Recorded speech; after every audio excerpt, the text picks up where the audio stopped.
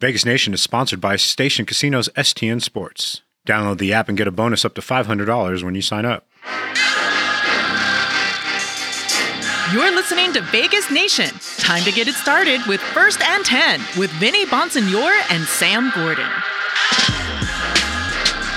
What is good, Raider Nation? Welcome back to Vegas Nation First and 10, your weekly go-to for Raider news and analysis. And before we bring in our great co-host, Sam Gordon, also from the Review Journal and Vegas Nation, I just want to let everyone know that Vegas Nation is sponsored by Stations Casinos, STN Sports, and presented by the Las Vegas Review Journal and Blue Wire. Sam Gordon, excited to talk to you today because we have a 53-man roster in place for now.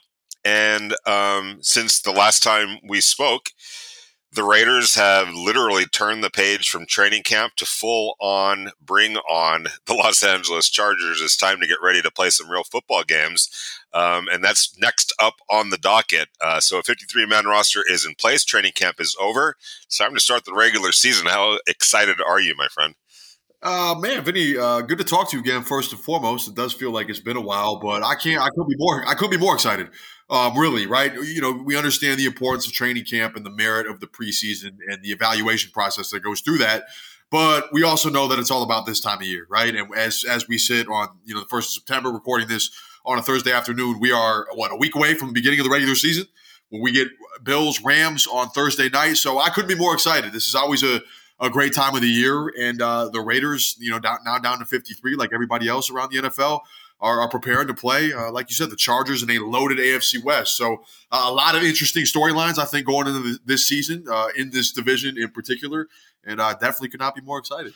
And, I'd be remiss if I didn't apologize to our loyal listeners, for kind of the erratic scheduling these last couple of weeks. But not to try to make any excuses, but this new coaching staff keeps everybody on their toes with the schedule. So there's a lot of jumping around and a lot of, getting word late when practice is going to be and all that. Not that we're complaining whatsoever.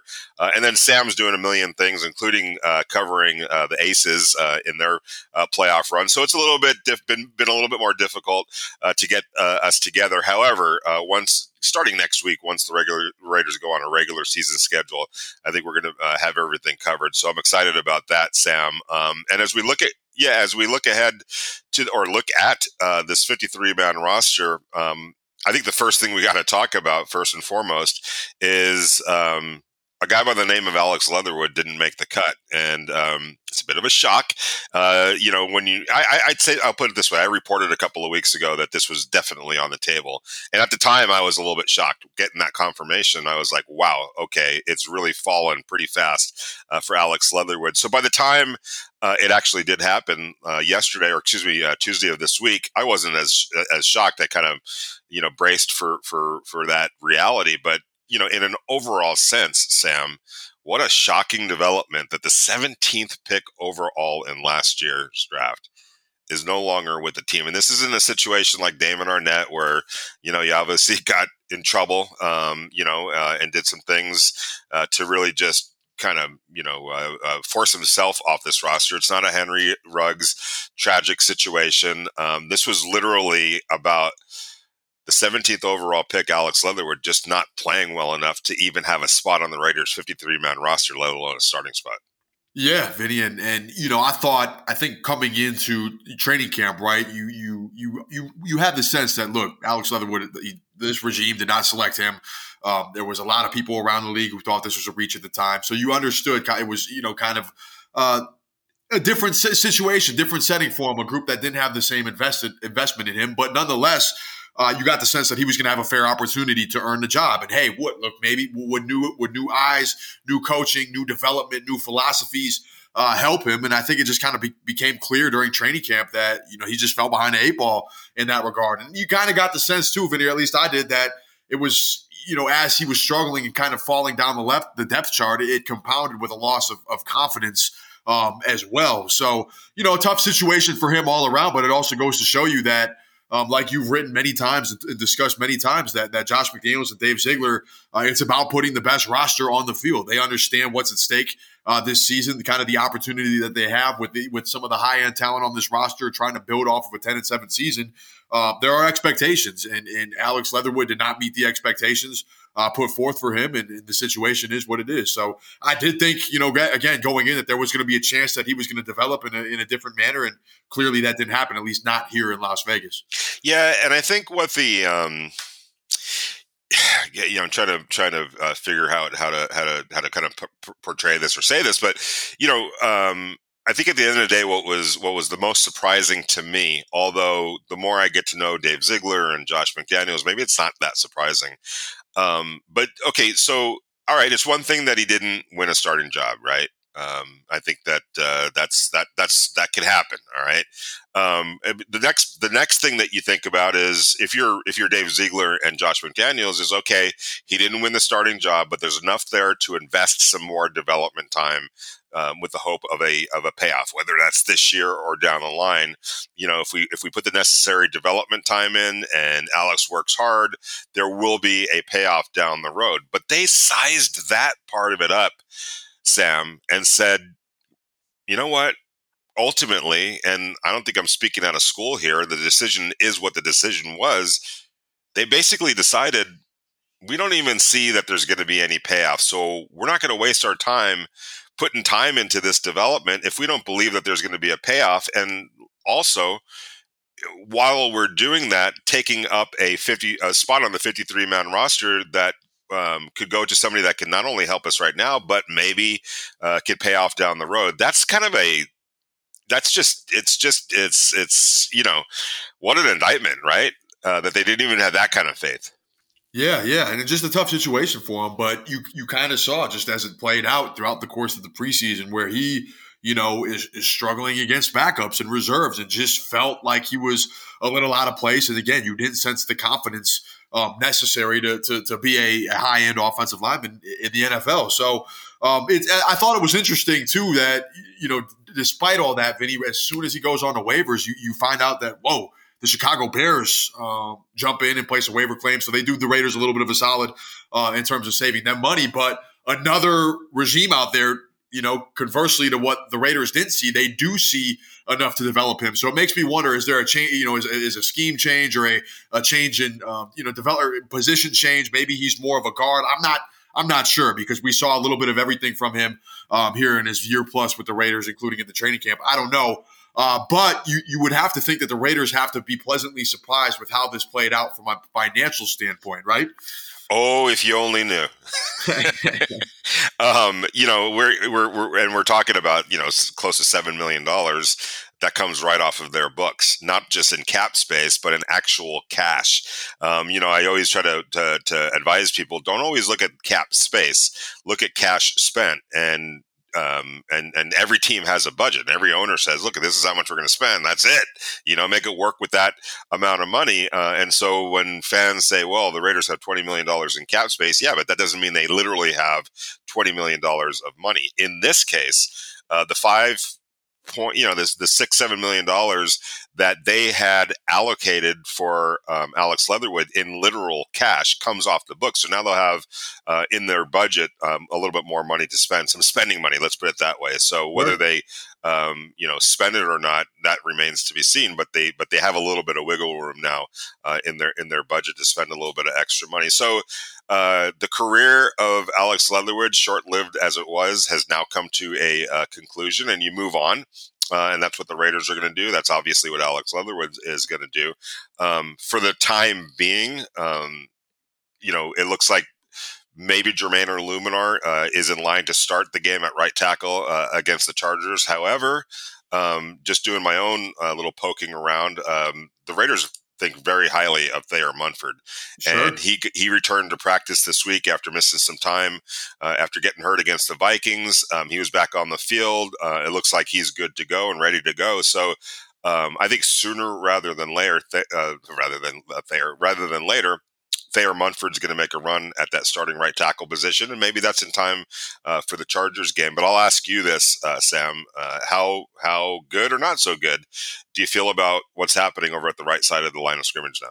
I think it's a worthwhile flyer, right? I think clearly from, again, what you saw from Leatherwood last season and then this season in training camp, the Raiders feel like Jermaine Illuminor, and then, like you said, Thayer Munford, could eventually be the answer. If they feel that way, then that must be for a reason. And when you take a look at Thayer Munford, yes, he was a 7th round pick, 238th overall, but let's not act like this guy didn't play in the Big Ten and has Big Ten pedigree and was a, dare I say, 2-time first team all Big Ten honoree, right? So he played a lot of high level football. He just did, and clearly there's enough there to that the Raiders, of course, drafted him for a reason, and clearly there's enough there that the Raiders see, hey, maybe this guy could be the future of the right side of the offensive line. And you see this from time to time, Vinny, right? Like, it's not uncommon if where players in late rounds or undrafted players surprise in training camp, work their way to a role and then develop in that role and become really good, especially on the offensive line. I think you see it semi regularly. Yes, you have your blue chip offensive linemen that are drafted super high, but you also have guys that are developmental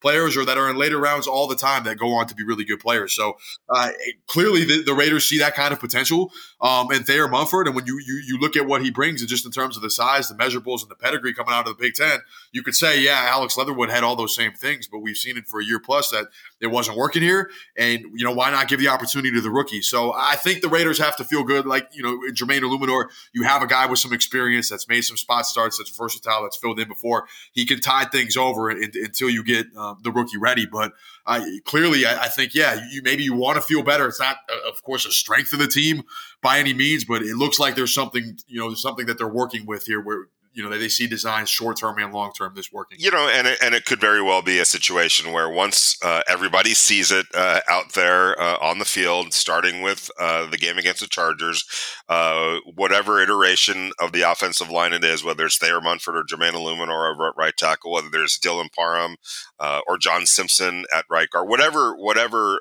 iteration it turns out to be, maybe once everybody sees it in action and schemed up, along with Derek Carr and the first team offensive weapons, maybe it'll ease some concerns. So we'll see. And I'm definitely not ruling that out.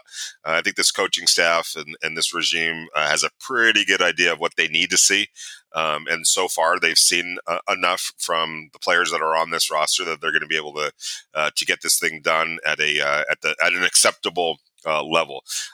Moving on, when we're talking about this 53-man roster, Sam, it's always I pinch myself sometimes being able to sit there during a practice, standing alongside guys like yourself and others of our colleagues, and it's easy to get fixated on, man, Davante Adams is really good. We're lucky to be able to sit here and watch somebody work at his craft at that high of a level, and on and on and on. Darren Waller, Hunter Renfrow, those guys. But what's always a treat for me is, especially early on, trying to spot the guys on the very back end, Sure. The undrafted free agents, guys like that, to try to figure out, is there anybody here that, has a chance to really make their mark or make this team for that matter. And really early on, there were a group of guys that, I can remember talking to our friend Q Myers about on the sidelines, or yourself.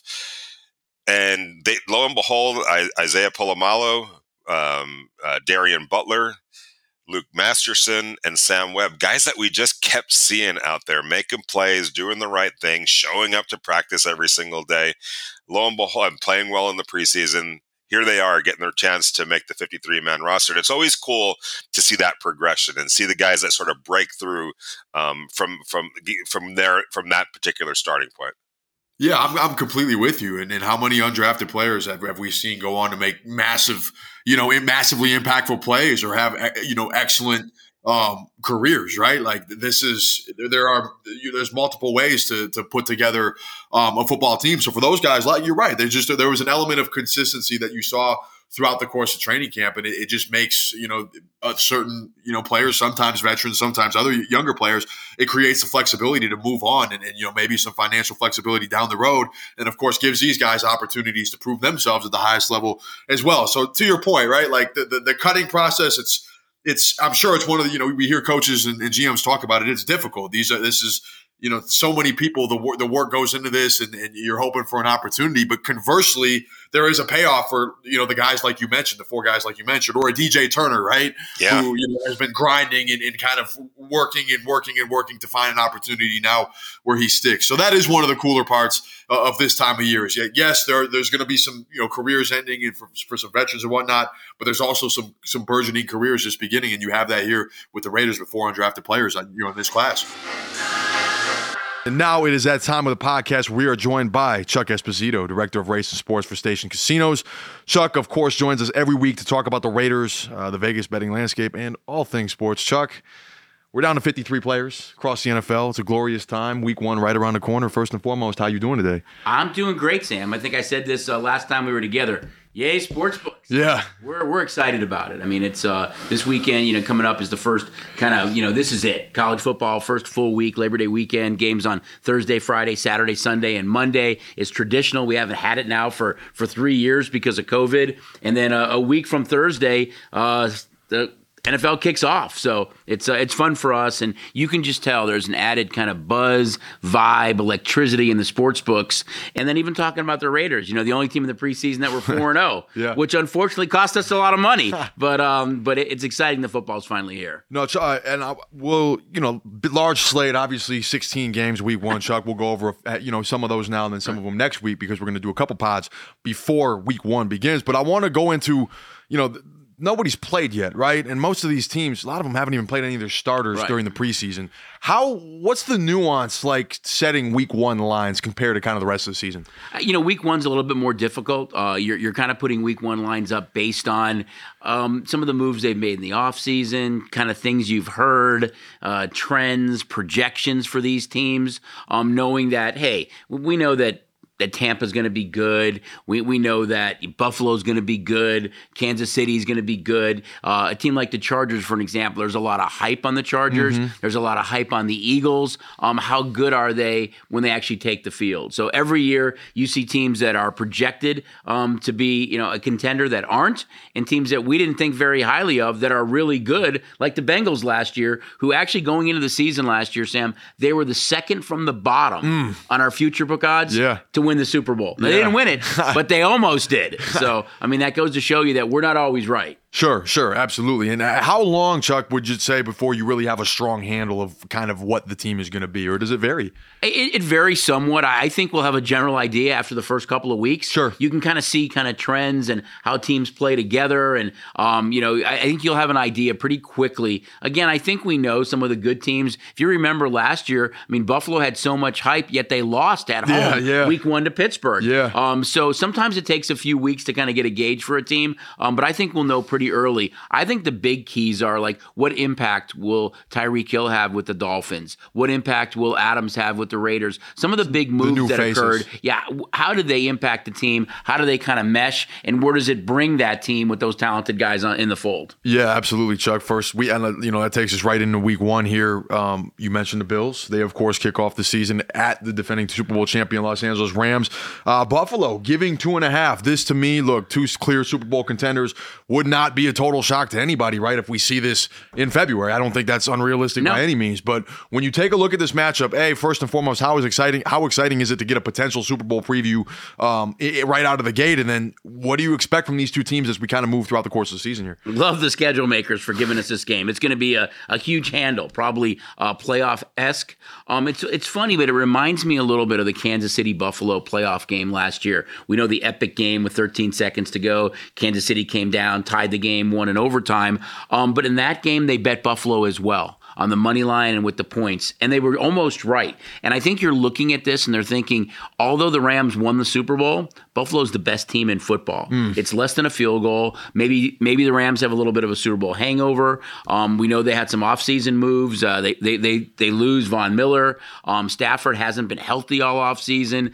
Both Akers and Henderson have been banged up a bit. This Buffalo team might be a little bit more hungry, and I think that's why the bettors have kind of gone that way. It didn't open 2.5. 2.5 where it is right now. It's gone that way based on action. For me, I'm going to be really curious to see if it gets to 3 before kickoff. Yeah, that's a big question. Because if you can take 3 with the Rams, you have to think at home, defending champs. Sure. There's a whole heck of a lot of value there with that defense. Absolutely. And then, there's a couple major new faces. Allen Robinson, of course, with the Rams, and Von Miller in Buffalo. So a couple impact players potentially in New Jersey. I'll interject. I mean, you think about how good Kenny Galladay was when he had Matt Stafford. Sure. And when he didn't, he wasn't the same guy. Now, you look at the year that Cooper Kupp had with Matt Stafford, and now Allen Robinson, who comes from a really bad situation in Chicago, now has Matt Stafford. He's going to be a guy that maybe takes that offense to another level because he has Matt Stafford. Absolutely. And former 1,000-yard receiver, we know what he's capable of. And still, Chuck, believe it or not, only 29 years of age. Right. Feels like one of these veterans that's been around a long time.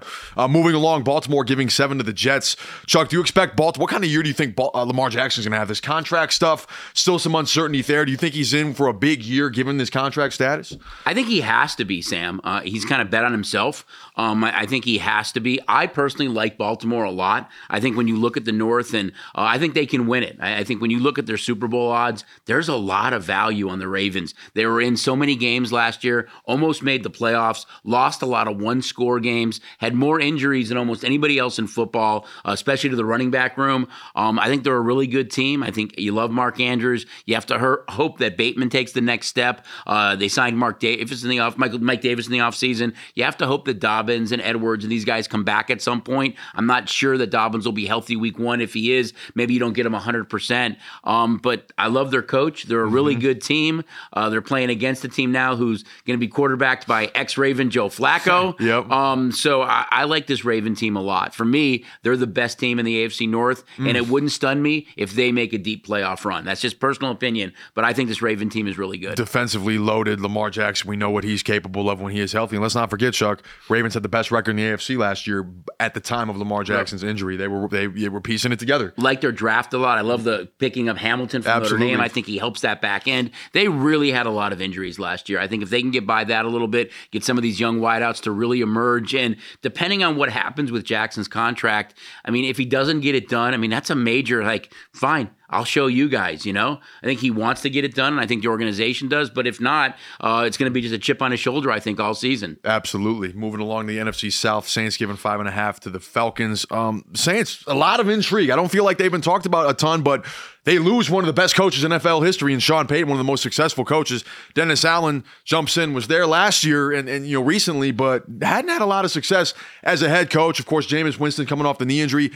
Still, I like their defense a lot. One of the better defensive teams in the league. Chuck, is this a Saints team that you think can push for the playoffs this season? I do, Sam. I think they're really good as well. At the time of Winston's injury last year, they had just beaten the Packers and the Bucs, and they'd beat them handily when he got hurt. So, I mean, he's a guy that's going to make all the difference for that team. Doesn't look like there'll be any suspension for Kamara.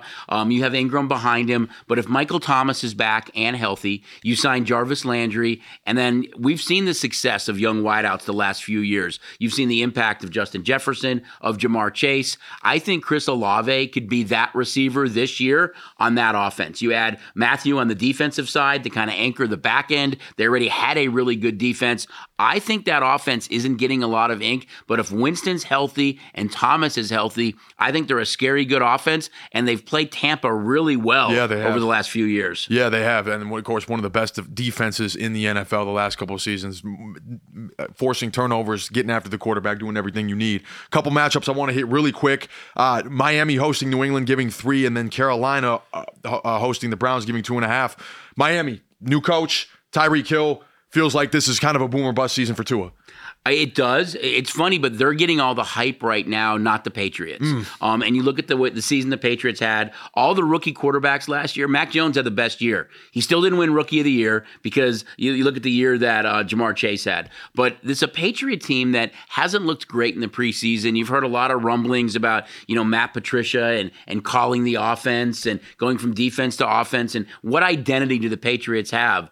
but they still have Belichick and it's still the Patriots. Yep. Is it going to stun me if they win 11 or 12 games this year? No. Will it stun me if they win 6? No. So I think there's a lot of, uncertainty with the Patriots right now, but there is a tremendous amount of hype and kind of backing for Miami right now. New coaches, you said, making that big move for Hill. What a wide receiver combo you have now with Waddle and Hill. Yeah, You've got Gesicki at tight end. A lot of running backs in the running back room. You added Mostert. You added Chase Edmonds. They still have Gaskin. You've got a lot of guys that can contribute there, but I think it is a big year for Tua. I think the expectation level is that he does take this offense to the next step with Tyreek Hill. And all the opportunity in the world, right? You have an offensive-minded, you go from a defensive-minded head coach to an offensive-minded head coach. Speed on the perimeter, offensive line should be better. So I think we're going to learn a lot about him as the season rolls on. And I think it's interesting because ultimately, who is going to miss who more is the big question. Is it going to be Hill really misses Mahomes,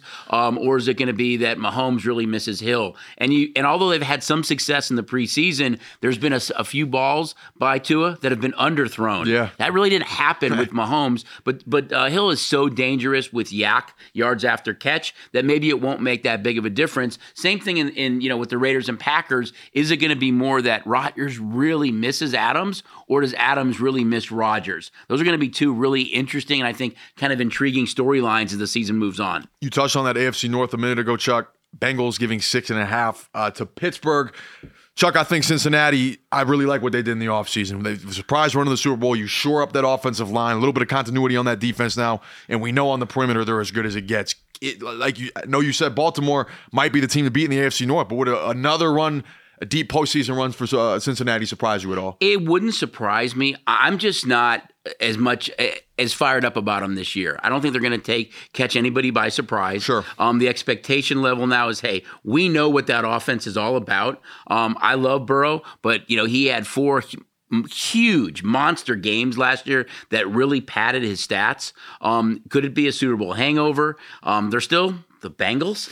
And this Pittsburgh team, under Tomlin, never below 500. I love what they did in the offseason with who they added on defense. I love, picking up Pickens now to go with Claypool and Johnson and Harris on offense and Fairmouth. They've got a lot of good weapons there. I think from a value perspective and what we've seen, say, for sharp action, it's the Steelers. To win the North, to make the playoffs, to win the Super Bowl, to win the conference. They have been that kind of vogue value pick more than any other team, not including the Raiders, of course. It's a different story. But they've been kind of that vogue pick by the sharp bettors this year in the offseason has been the Steelers. Interesting. I think it's going to come down to the quarterback in Pittsburgh. We know about that roster, like you said, the weapons on the perimeter, and then, of course, that defense. One more game. I'm sorry, real quick on them, though, Sam. It's, Roethlisberger had a tremendous career. Sure. But unfortunately, he was pretty much a statue last year. Absolutely. He couldn't really move. And I think with the receivers that they have, and if it's Pickett or Trubisky, and I think it's going to be Pickett sooner rather than later. Yep.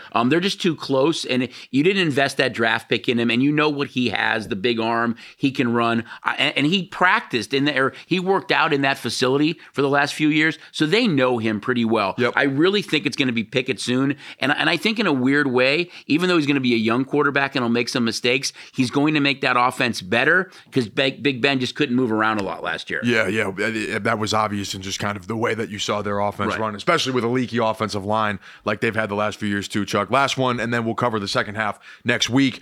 San Francisco and Chicago, battle of second-year quarterbacks and teams that have totally different objectives, right? Look at San Francisco, Super Bowl caliber roster. Look at Chicago. Feels like the rebuild is still continuing there. Who has more pressure on them in year 2? Oh, I clearly think it's San Francisco. Sure. I think the expectation level there is sky high. I think they can win the West. I really do. I do too. I think you look at that defense, and it's really good. Shanahan, you can make a case, is one of the top 3 coaches in the league. Lynch has done a great job as GM there. You look at the skill position players, Ayuk and Samuel and Kittle, and the running backs that they have there with Mitchell and Sermon. They're really good. But you expect Trey Lance, who really hasn't played a lot of football in 2 years, to be the guy. It's a little bit of a head scratcher, the whole Jimmy Garoppolo thing, because you were ready to move on. I don't even know how they were able to structure it. You told the guy that was guaranteed $25 million, we're going to pay you a fifth of that with incentives. There must be some other, things that are going on there. It gives them that insurance policy, but I think there's a lot of pressure on Trey Lance and that offense to really produce, because they're a team that I think They may win ugly and lose some games early, but by the end of the season, they might be one of the best teams in football. In Chicago's case, I think you only want to see progress out of Justin Fields. They're going to have more money than any team to spend next year in free agency. They're probably going to have at least a top 10 pick, maybe a top 5 pick, maybe the first overall pick. Sure. The current regime of Poles and Everplus, they're not married to Justin Fields. They didn't draft him. You're going to have Stroud and Hall that potentially could come out and be an impact quarterback. You just want to see Fields have some improvement. He looked great in that last preseason game against Cleveland. I think if he takes some steps this year, they don't have to worry about that. I think it's a Bear team that 2 or 3 years from now, we're having a different discussion about, but I think a lot more pressure on the 49ers and Trey Lance this year than the Bears. Yeah, stepping into a situation where, look, they were a couple plays away from the Super Bowl last year, and it's your job, Trey Lance, to build on that and take this team to the promised land. And he really only has to, I think, manage that a little bit. Yep. And I think he adds the extra dimension because he can run. Yep. But he's got to make some of those throws. Again, he hasn't played much in 2 years. And I think Lynch and Shanahan will put him in the best position possible. But it's nice that they have that insurance policy and Jimmy G right now standing on the sideline holding a clipboard. Yeah, absolutely. And it makes you wonder, Chuck, will there be a quarterback-needy team in the middle of the season that comes and antes up and makes a trade at that point? It might be San Francisco. Yeah, it might be. You never know, right? So, Chuck, we appreciate it. We'll cover the second half of games next week, and of course, try and hit on a little bit on every team as you help us preview the 2022 NFL season. We're only 9 days away, Chuck. So, cannot wait for everything to get started. Appreciate you hanging out with us today. All right, thanks, Sam. Again, it's EA Sportsbooks. Love being here with you, and look forward to breaking down all the games, including the Raider game next week. Absolutely. Thank you so much. Vegas, get in on the sports betting action and get on the STN Sports app. With 14 convenient sign-up locations across town at Station Casinos, Wildfire, and El Cortez, you're only a few minutes away from getting started, no matter where you are in town. With a huge menu of betting options and points back on your bets, STN Sports is the strongest betting app out there. So sign up today for STN Sports and earn up to $500 on your first deposit. Yeah, and by the way, that's why I refute the whole notion that, the preseason means nothing. Try telling that, to Isaiah Polamau. Try telling that, to Luke Masterson. That was critical for them to be able to take what they learned, in the practice field, in the classroom, and then go apply it in an actual game and make plays and stand out. That was really important for them. So, it's not always about, not being able to see the starters, being able to see, the big name guys. Sometimes take a look at the subtleties and who is actually out there playing, because there's a lot of them that end up, not just making teams, but making really nice careers for themselves. Got to ask you, Sam, though, speaking about the defensive side of the ball, a lot of those guys that you just mentioned are defensive side guys. The trade of Trayvon Mullen. Kind of, and I really, that's part and parcel with Sam Webb. I think the reason why Trayvon Mullen isn't on the roster right now is because of Sam Webb. What do you think of that? Yeah, I think, at first a little surprising, right? Because he's a guy that, although there was some uncertainty with the injuries during the offseason, so the surgery and whatnot, and him, Trayvon Mullen missing a lot of time last year, he felt before the injury, he was an ascending player in their secondary, and somebody that, hey, it could maybe be a long-term part of the solution. But like you said, just from a roster flexibility standpoint, from a contractual standpoint, and those are yes, it's about right now and building for right now. But given that there was an element of Trayvon Mullen that was a little unproven coming after dealing with what he dealt with, it gives you flexibility to, like you said, focus on a guy like Sam Webb, give him an opportunity, and of course, Rock Ya-Sin and Anthony Averett. It also speaks to, I think, what those guys have done as well in being able to displace, a guy like Trayvon Mullen as a starter. And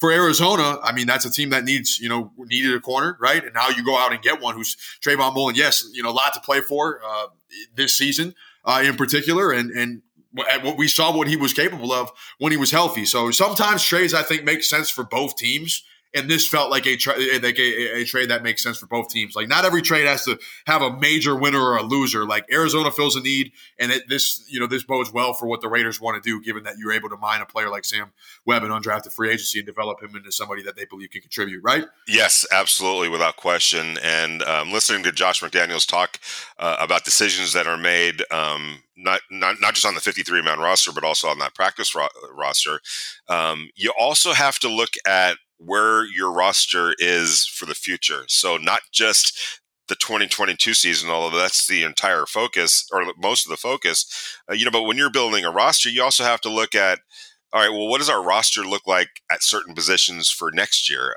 as well? So, when you look at, let's say, Sam Webb, and in a second we're going to talk about running back as well. All right, so Sam Webb is now under control for the next 4 years or so, whereas Trayvon Mullen, this is the last year of his contract. There was no guarantee that he's going to be back next year. And there's a couple of Rock Ya-Sin is on a 1-year deal, basically. Anthony Averett signed on a 1-year deal. So when you're Dave Ziegler and you're Josh McDaniels and you're starting to make decisions on your roster for now and the future, you're looking at that cornerback room outside of Nate Hobbs and now Sam Webb. There was a lot of uncertainty. Like, you could have a complete turnover between now and next year. And so you have to have some guys that are here that are going to be here for a little while, that have a chance, I should say, to be here a little while contractually. So, that made a little bit of a sense when you start looking at Sam Webb and the future, as opposed to Trayvon Mullen and maybe the non-future that he had here with the Raiders. And the same thing I could say about the running back room. They got rid of Kenyon Drake, who had 1 year left on his contract.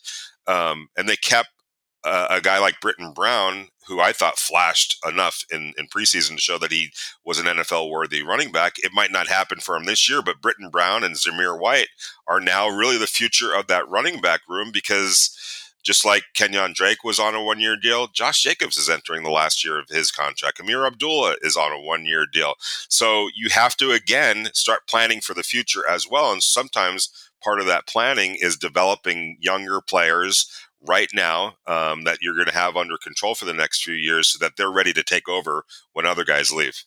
Yeah, definitely. And you kind of get, it's even from just like a structural standpoint this season, when you talk about the running back group, I feel like there's a lot of versatility now, right? Like, and there's a lot of guys that complement each other, and they're all in different situations. And who knows, like, that kind of competition brings out the best in everybody. It's easy to see, kind of why they took that approach, given that, that element of the game in particular is theoretically the easiest to replace. So Josh Jacobs now in a contract year, big year for him. And then you have help behind him that's ready to step in if and when he chooses to move on for next season. So yeah, it feels like a really fine line, right? Like, about building right now and building for this particular season when there are expectations, and then you go for the future as well. But that's what, Dave Ziegler has had to walk, and there have been some tough decisions, some decisions with some financial consequences, but it's all about kind of balancing that line, right? And that's what I think you've seen the Raiders do with the way that they constructed this particular roster. Yeah, I'm going to bring up an example of when I was covering the Rams about 4 years ago or so. They drafted a young kid out of, I want to say it was Rutgers, a guy by the name of Sebastian Joseph Day, defensive lineman, Rutgers, made the team as a late round draft pick, made the team. I don't even think he played one down, Sam. I don't even remember if he dressed out. I think he was an inactive the entire game. And all throughout the season, the general manager, Les Snead, was telling me, look, if we need him, we think that he can play right now. But more than anything, he's just redshirting this year because his best days are coming. And that's exactly what happened. By the next year, he had become an NFL player, invested in himself and his body. And the next year, he's pushing for a starting job and was an important piece of the puzzle. The next year, he was definitely a starter. Well, he just signed a nice big contract with the LA Chargers, so it all worked. And he didn't play a lick his first year. And that might be the case with a Britton Brown. It might be the case with a Sam Webb. We don't know yet how that's all going to play out.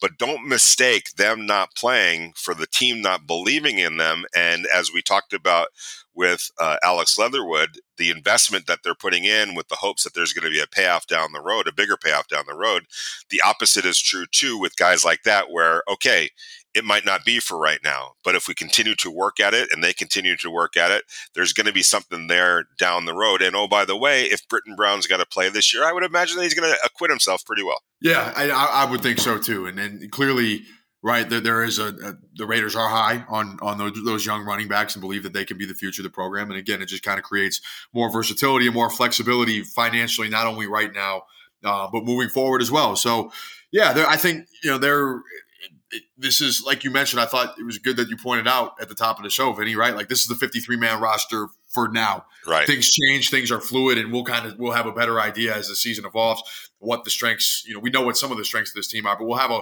more clear idea of what the strengths and weaknesses are, what adjustments might need to be made moving forward. But as of right now, it does feel like they were able to strike a balance, or certainly a balance that they want, of building for this season and building for the future, and kind of moving in the direction that this regime wants to take this organization. Okay, so we know what the 53-man roster looks like right now, Sam. It'll change. It always does.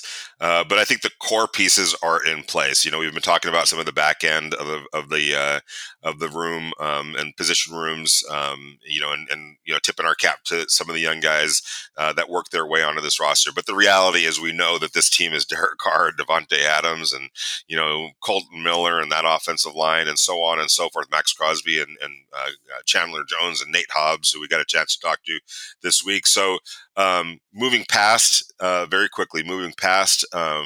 of those younger players, acknowledging that, the fact of the matter is, and the question that I'll have for you is, as you look at this 53-man roster, especially this core and these key players, do the Raiders have enough to go out there and compete at the highest level? Yeah, for sure. Now, does that mean that I think they're a lock to make the playoffs? Like, absolutely not. There's a lot of factors, a lot of variables that have to fall into place. But when we know that offensively they have perhaps the top skill position players in the league, or certainly are in that discussion when you think about the way Devontae Adams, Darren Waller, and Hunter Renfrow complement one another.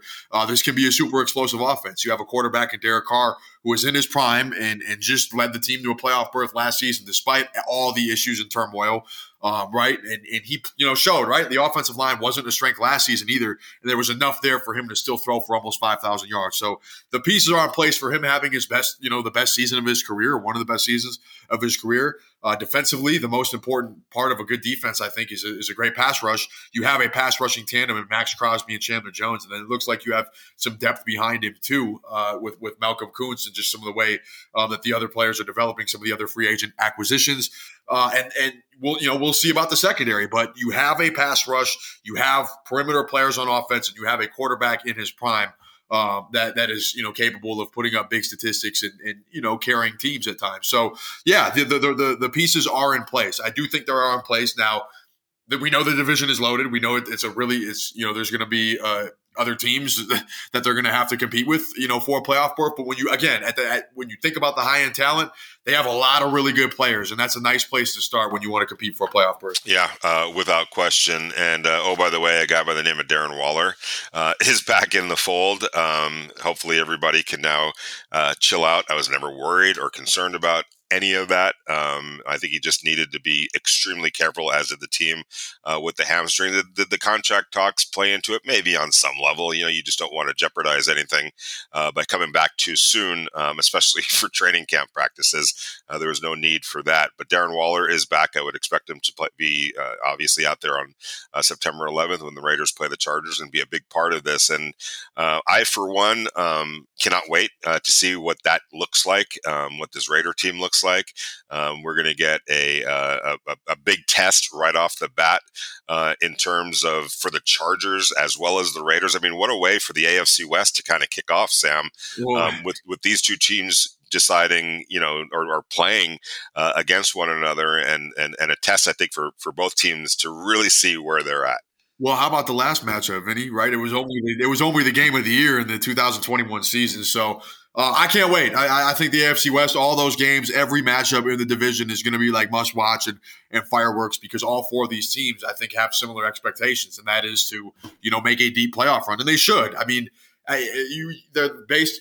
Could all three teams, could all four teams in the division make the playoffs? Yeah, there's an outside chance of that happening, but the probability suggests that it's going to be three tops, and that's what makes this division so fascinating, is like who's going to be the odd team out if all four don't make them. So super interesting, super fun, and like you said, a perfect way for the AFC West to get started, for the Raiders and Chargers to kind of test out their new look teams, and for us to get a feel for what we might expect throughout the course of the 2022 season. And Vegas Nation, 1st and 10, and all of our Raider podcasts will be here with you every step of the way. Sam, thanks for a great show. Always appreciate it. We'll talk to you down the road. Thanks to our listeners and loyal subscribers. We truly appreciate it. You're why we do this, to be perfectly frank. Thank you so much. And we can't wait to continue to bring you great Raider content here at Vegas Nation. Download the app, Vegas Nation, or just go online, vegasnation.com, to get all your great Raider information, photos, columns, everything, the whole 9 yards, videos, of course, podcasts. And of course, a great thanks to Larry Muir, our fantastic producer, for always keeping us in line, keeping us on time, and helping us sound really good. And lastly, Vegas Nation is sponsored by Station Casinos STN Sports and presented by the Las Vegas Review-Journal and Blue Wire. We will check you guys out next week. It will be game week when we talk to you. The Raiders preparing to play the Los Angeles Chargers.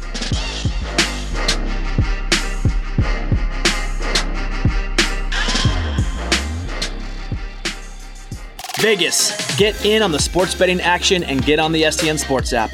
With 14 convenient sign-up locations across town at Station Casinos, Wildfire, and El Cortez, you're only a few minutes away from getting started, no matter where you are in town.